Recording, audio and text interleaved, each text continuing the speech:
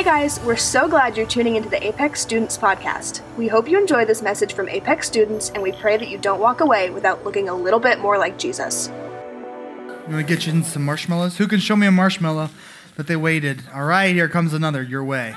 Great job. What? Anybody else? Great job. Yes, now you're free to eat your 2 marshmallows. Wow, we have some patient people in this room. Keefe, come on, what are you doing? Take your marshmallow. Here, could you put this on Malachi's seat, please? No, he doesn't actually have I did not specify that you couldn't liquefy the marshmallow all over your hands, so I just feel compelled that I need to give him a secondary marshmallow. All right. So, one of the cool things about psychology, the field of psychology, is that we actually study human brains, and we learn some things from them. Now, in history, that has led us to some pretty horrific crimes against humanity, but it also has led to some pretty cool things. There's a beautiful, helpful experiment called the marshmallow test. Has anyone heard of the marshmallow test before this moment? Great job, you knew it was coming. Okay, so this is what happens. It might sound familiar, and it is as delicious as it sounds. You basically, there's a marshmallow on the table. No, not again. And yeah, definitely don't liquefy that one. Thank you for that. There's a marshmallow on the table, and a child is seated at the table, and the facilitator comes in and says, okay, you have a choice to make. You can either eat that small treat right now, or you can wait. I'm going to leave and come back with a second, even larger treat that you can have if you wait, and then they walk out. Why couldn't the marshmallow be a better treat? The one I've seen it in a bunch of different ways. The video I saw was like a marshmallow and you get a second marshmallow. But not every kid likes marshmallows. They used cookies, they've used stickers, all kinds of stuff. This is actual research, science. So of course there are cameras on these children, and so as they're waiting, they're staring down the marshmallow like it's gonna make a face at them. They might play with it. They might make faces at it. They're really struggling. Some kids even eat the marshmallow before the facilitator leaves the room. They're like, okay, I know the deal here. I'm just gonna eat this. So the most patient children, they wait it out, and most often they find themselves looking away from the marshmallow. It's successful if they pretend the marshmallow isn't there. That's how they win. So they might close their eyes or cover up their face, whatever it takes. One kid actually fell asleep. They were I know what I'll do. If I'm asleep, I won't even think about it. And they actually fell asleep. Really, really talented. They would do whatever it takes to get their second marshmallow. And here's the kicker about this experiment that has been done many, many times over 50 years. 10 years later, this is talking about the original experiment. 10 years later, they did another test on the exact same kids. And they found that the kids that waited for the second marshmallow, that waited for the second bigger treat, tended to have, let me look at the word so I don't miss it. They were described as more competent by their parents. Now, every parent thinks their kid's pretty competent, but this was matched up with SAT scores. They found that they had higher SAT scores if they were the kids that waited for the second marshmallow. Now, it's also important to note that as they recreated this study with more diverse and bigger sample sizes, they found that household income, family environment, everything else in the world goes into this. Who's going to find out if I waited or not ended up being a big factor for these kids. So, waiting for marshmallows and SAT scores, they don't have a direct correlation, but there is something to be said there. Did you have a question? Yes. Did the kid who just ate his marshmallow right away, did he pass high school? I don't know. I don't have the exact research. But there's definitely no research for the ones that put it all over their hands. I can tell you that if you're fishing for what happened. But the marshmallow test, as scientific or unscientific as it may be, teaches us something that you may have heard before. Good things come to those who wait. Have you heard that before? Good things come to those who wait. As we get older and wiser, we learn that usually it's better to wait. The better things come later. A meal, in my opinion and most opinions, a meal is better from the crock pot than from the microwave. That has been my experience.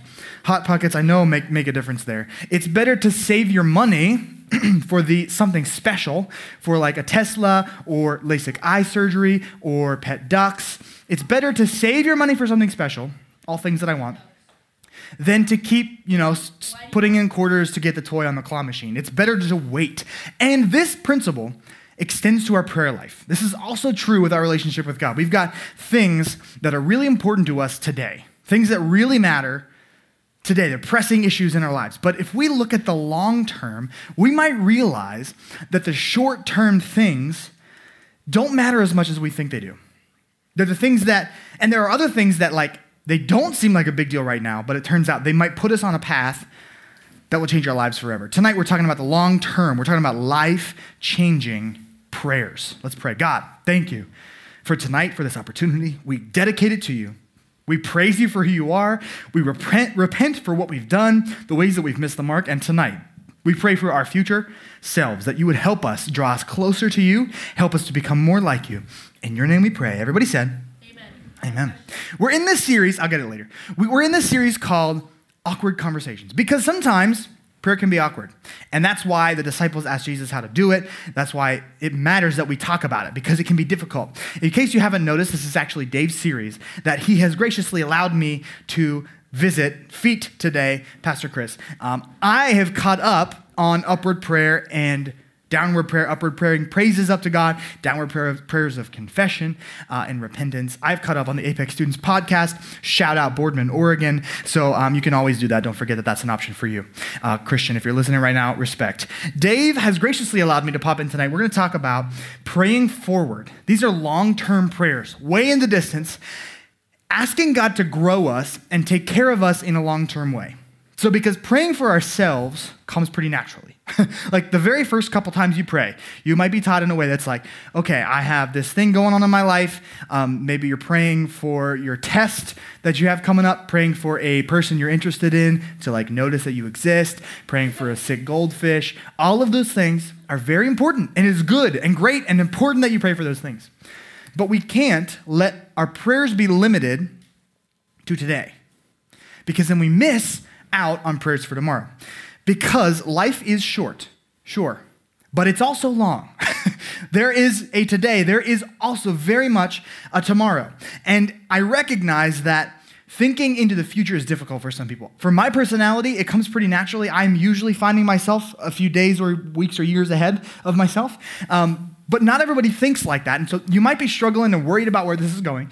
But I want you to recognize that it is important for us to pray forward. It's important for us to think about the future and realize that if we're consumed by the needs of today, we're going to miss out on the stuff that matters for the rest of our lives. We're going to miss out on what God wants to make us tomorrow. We're talking about praying forward because asking God to take you somewhere is a great way to get there. That's the bottom line. If you remember one thing, this is what I want it to be. Asking God to take you somewhere is a great way to get there. A man named Paul, he wrote most of the New Testament. We talk about him a lot in this room because of that, because he wrote most of the New Testament. We have a bunch of his letters where he wrote advising leaders and teaching churches how to follow Jesus in this new Jesus was here and left world. So in 2 Corinthians 3:18, he writes to the church in Corinth these words. He says, "So all of us who have had that veil removed can see and reflect the glory of the Lord. And the Lord, who is the Spirit, makes us more and more like him as we are changed into his glorious image." So he taught that we are supposed to reflect the glory of God. As we submit ourselves to him, we become more like him. We ask him for his help to become more like him, because looking like Jesus should be our long-term goal. Looking like Jesus should be our long-term goal, and it happens just a little bit at a time. Again, I don't want to downplay praying for today, because school is important. So work hard. Pray for that test. Absolutely do that. Sports are important. Practice. Have a great time. Enjoy it. Pray about it. Your friendships, those things matter. And so engage in them. Invest in them. Pray about and with your friends. But this test might not have the impact you're imagining. It might not need all the anxiety that you're giving it. Your athletic prospects will probably change throughout your life.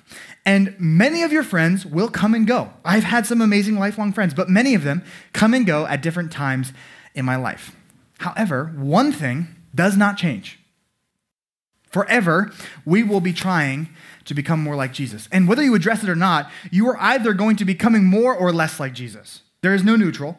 Every day you are becoming more or less like Jesus. Your choices today are taking you down a path toward Jesus or away from Jesus. So for the rest of our lives, we are trying to make those decisions that bring us closer to him. We are asking him to help us make those decisions to make us more like him. That happens for the rest of our lives. He will be transforming us into his image. If we let him, he does that for us. If we really want to see our hearts change, to look more like Jesus, if we really want that, if we really want to go somewhere in a long-term way, go where God wants us to be, we have to pray for it. Because asking God to take you somewhere is a great way to get there. So Paul also wrote to the church in Rome, and he wrote this in Romans 12:2.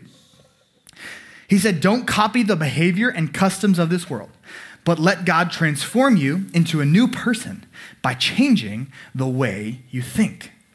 Then you will learn to know God's will for you, which is good and pleasing and perfect. So Romans is a great book with a bunch of basic ideas about God and also very complex ideas about God, very thick and very informative. God has used Romans 12 specifically to speak to me. So this is one of my favorite chapters. I love this verse. So this verse has a bit of an equation to it. This plus this equals this. So if you want the equals, if you want to learn to know God's will better, his perfect, good, pleasing, and perfect will better, if you want to hear his voice better, you will do these two things. First, don't let the world change you. And second, let God change you. So there's a negative and a positive here. Don't let the world change you. Don't do that. And yes, let God change you. Yes, do that. So let's talk all these one at a time. The first thing is don't let the world change you. Sometimes when I read the Bible, I read something that I think, wow, that has aged really well. That has not changed in the 2,000 years. It was very true when it was written, and it's extremely true today. And this is one of those things. The people we spend our time with, the environments we put ourselves in, those things matter. And they change us. They transform us. We begin to copy the stuff that we put around us. I found this really fun video from an old prank show. And it's in black and white. I didn't realize prank shows went back that far. But let's check this out. It is The Power of Influence. The gentleman in the elevator now is a candid star. These folks who are entering, the man with the white shirt, the lady with the trench coat, and subsequently one other member of our staff will face the rear. And you'll see how this man in the trench coat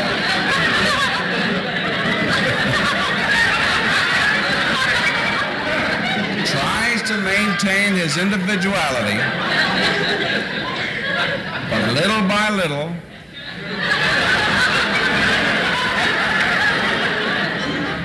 he looks at his watch, but he's really making an excuse for turning just a little bit more to the wall. So good. Now that's a harmless way. That's some harmless peer pressure. You've probably heard about peer pressure in school a ton. A fun example. But in other circumstances, there are other ways that if you follow the people around you, you are in danger. You are on a path away from good, righteousness, Jesus.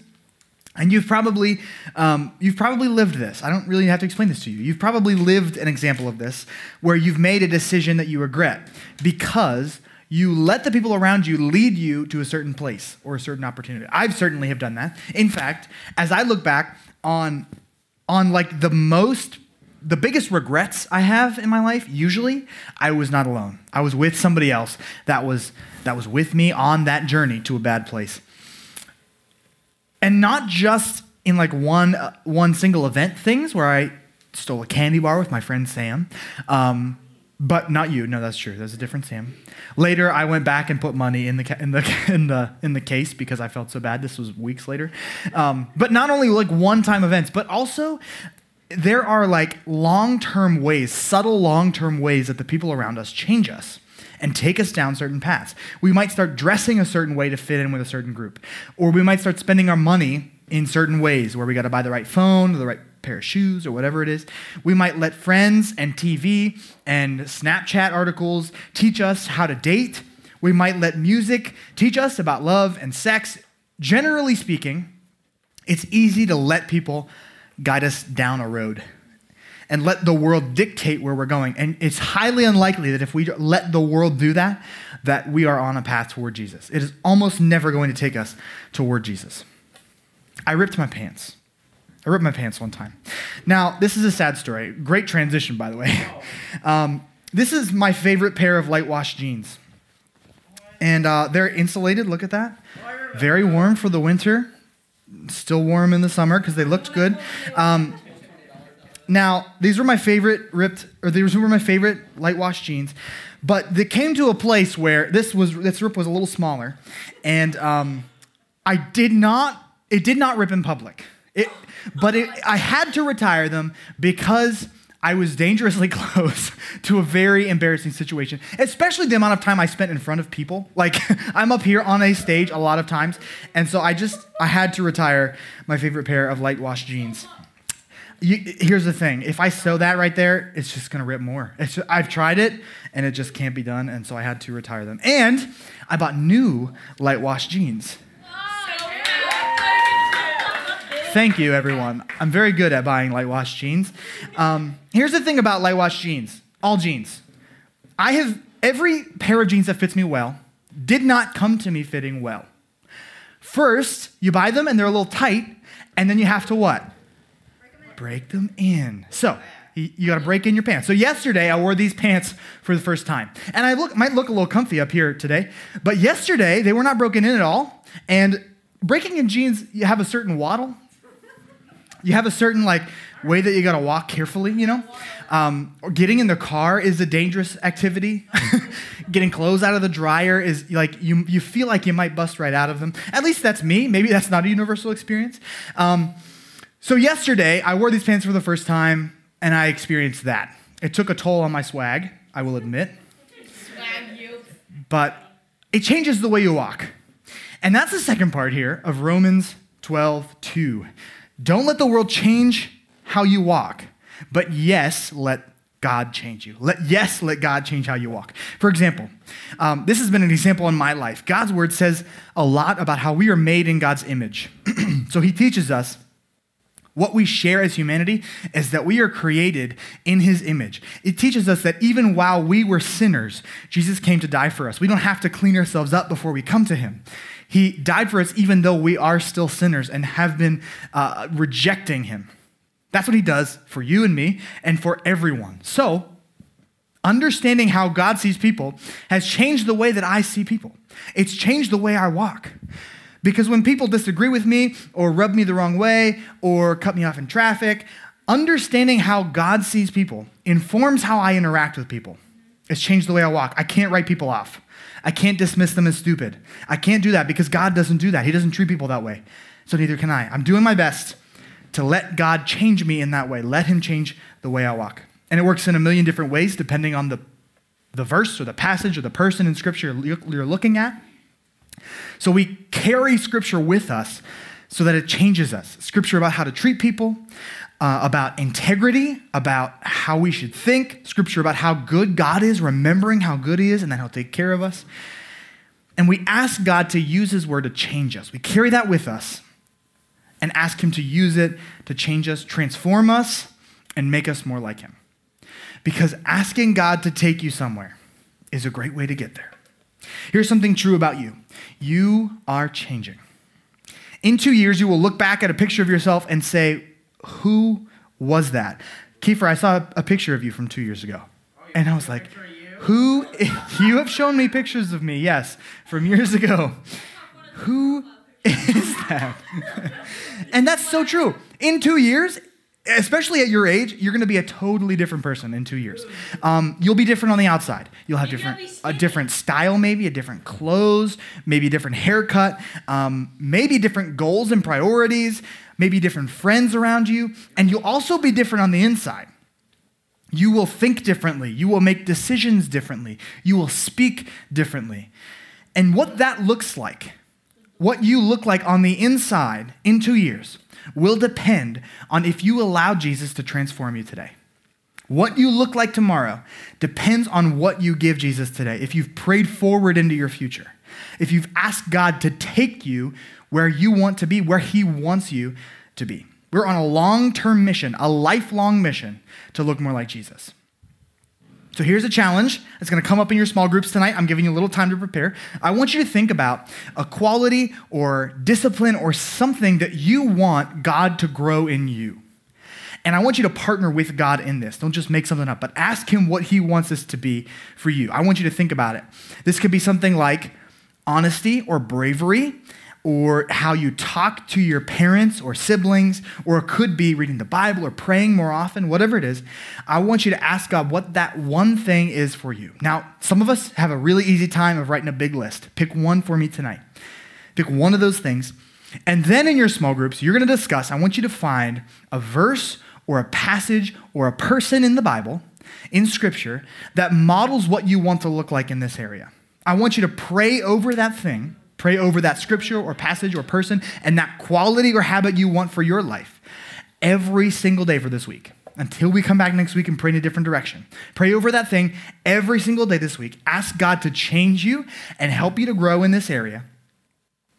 And remember that we're talking about long-term growth here. Now, a week is not even that long-term, but it's a great start. So ask God to help you find that one thing. Ask him to point out the scripture, the verse, the passage, or the person that you want to look at. And then ask God to change you into the man or woman that he wants you to be, that he's created you to be. Because asking God to take you somewhere is a great way to get there. Let's pray. Father, thank you so much for this opportunity to look at your word and see what it teaches us. God, we thank you that we can pray up and praise you for who you are, for what you've done in our lives. Thank you that we can pray down, we can bow down our heads and ask for your forgiveness, and that you are good and you forgive us and you respond to our repentance. And God, tonight we ask that you help us to pray forward, that we don't get so consumed by the things of today that we miss who you want us to be tomorrow. And that we can think about the things that your word says are righteous and good and the things that make a blessed life, and we can make those our goals. And we can make those things a priority for us to pray into, pray forward to, so that we can become the men and women that you have created us to be. Father, we thank you for that guidance tonight.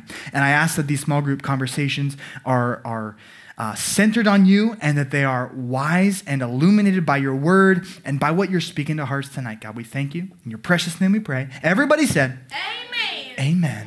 Amen. Thanks for listening to this Apex Student Podcast. You can listen to more Apex teachings by subscribing on iTunes or wherever you get your podcasts. We pray that this message has impacted your life and that you don't walk away without looking a little bit more like Jesus.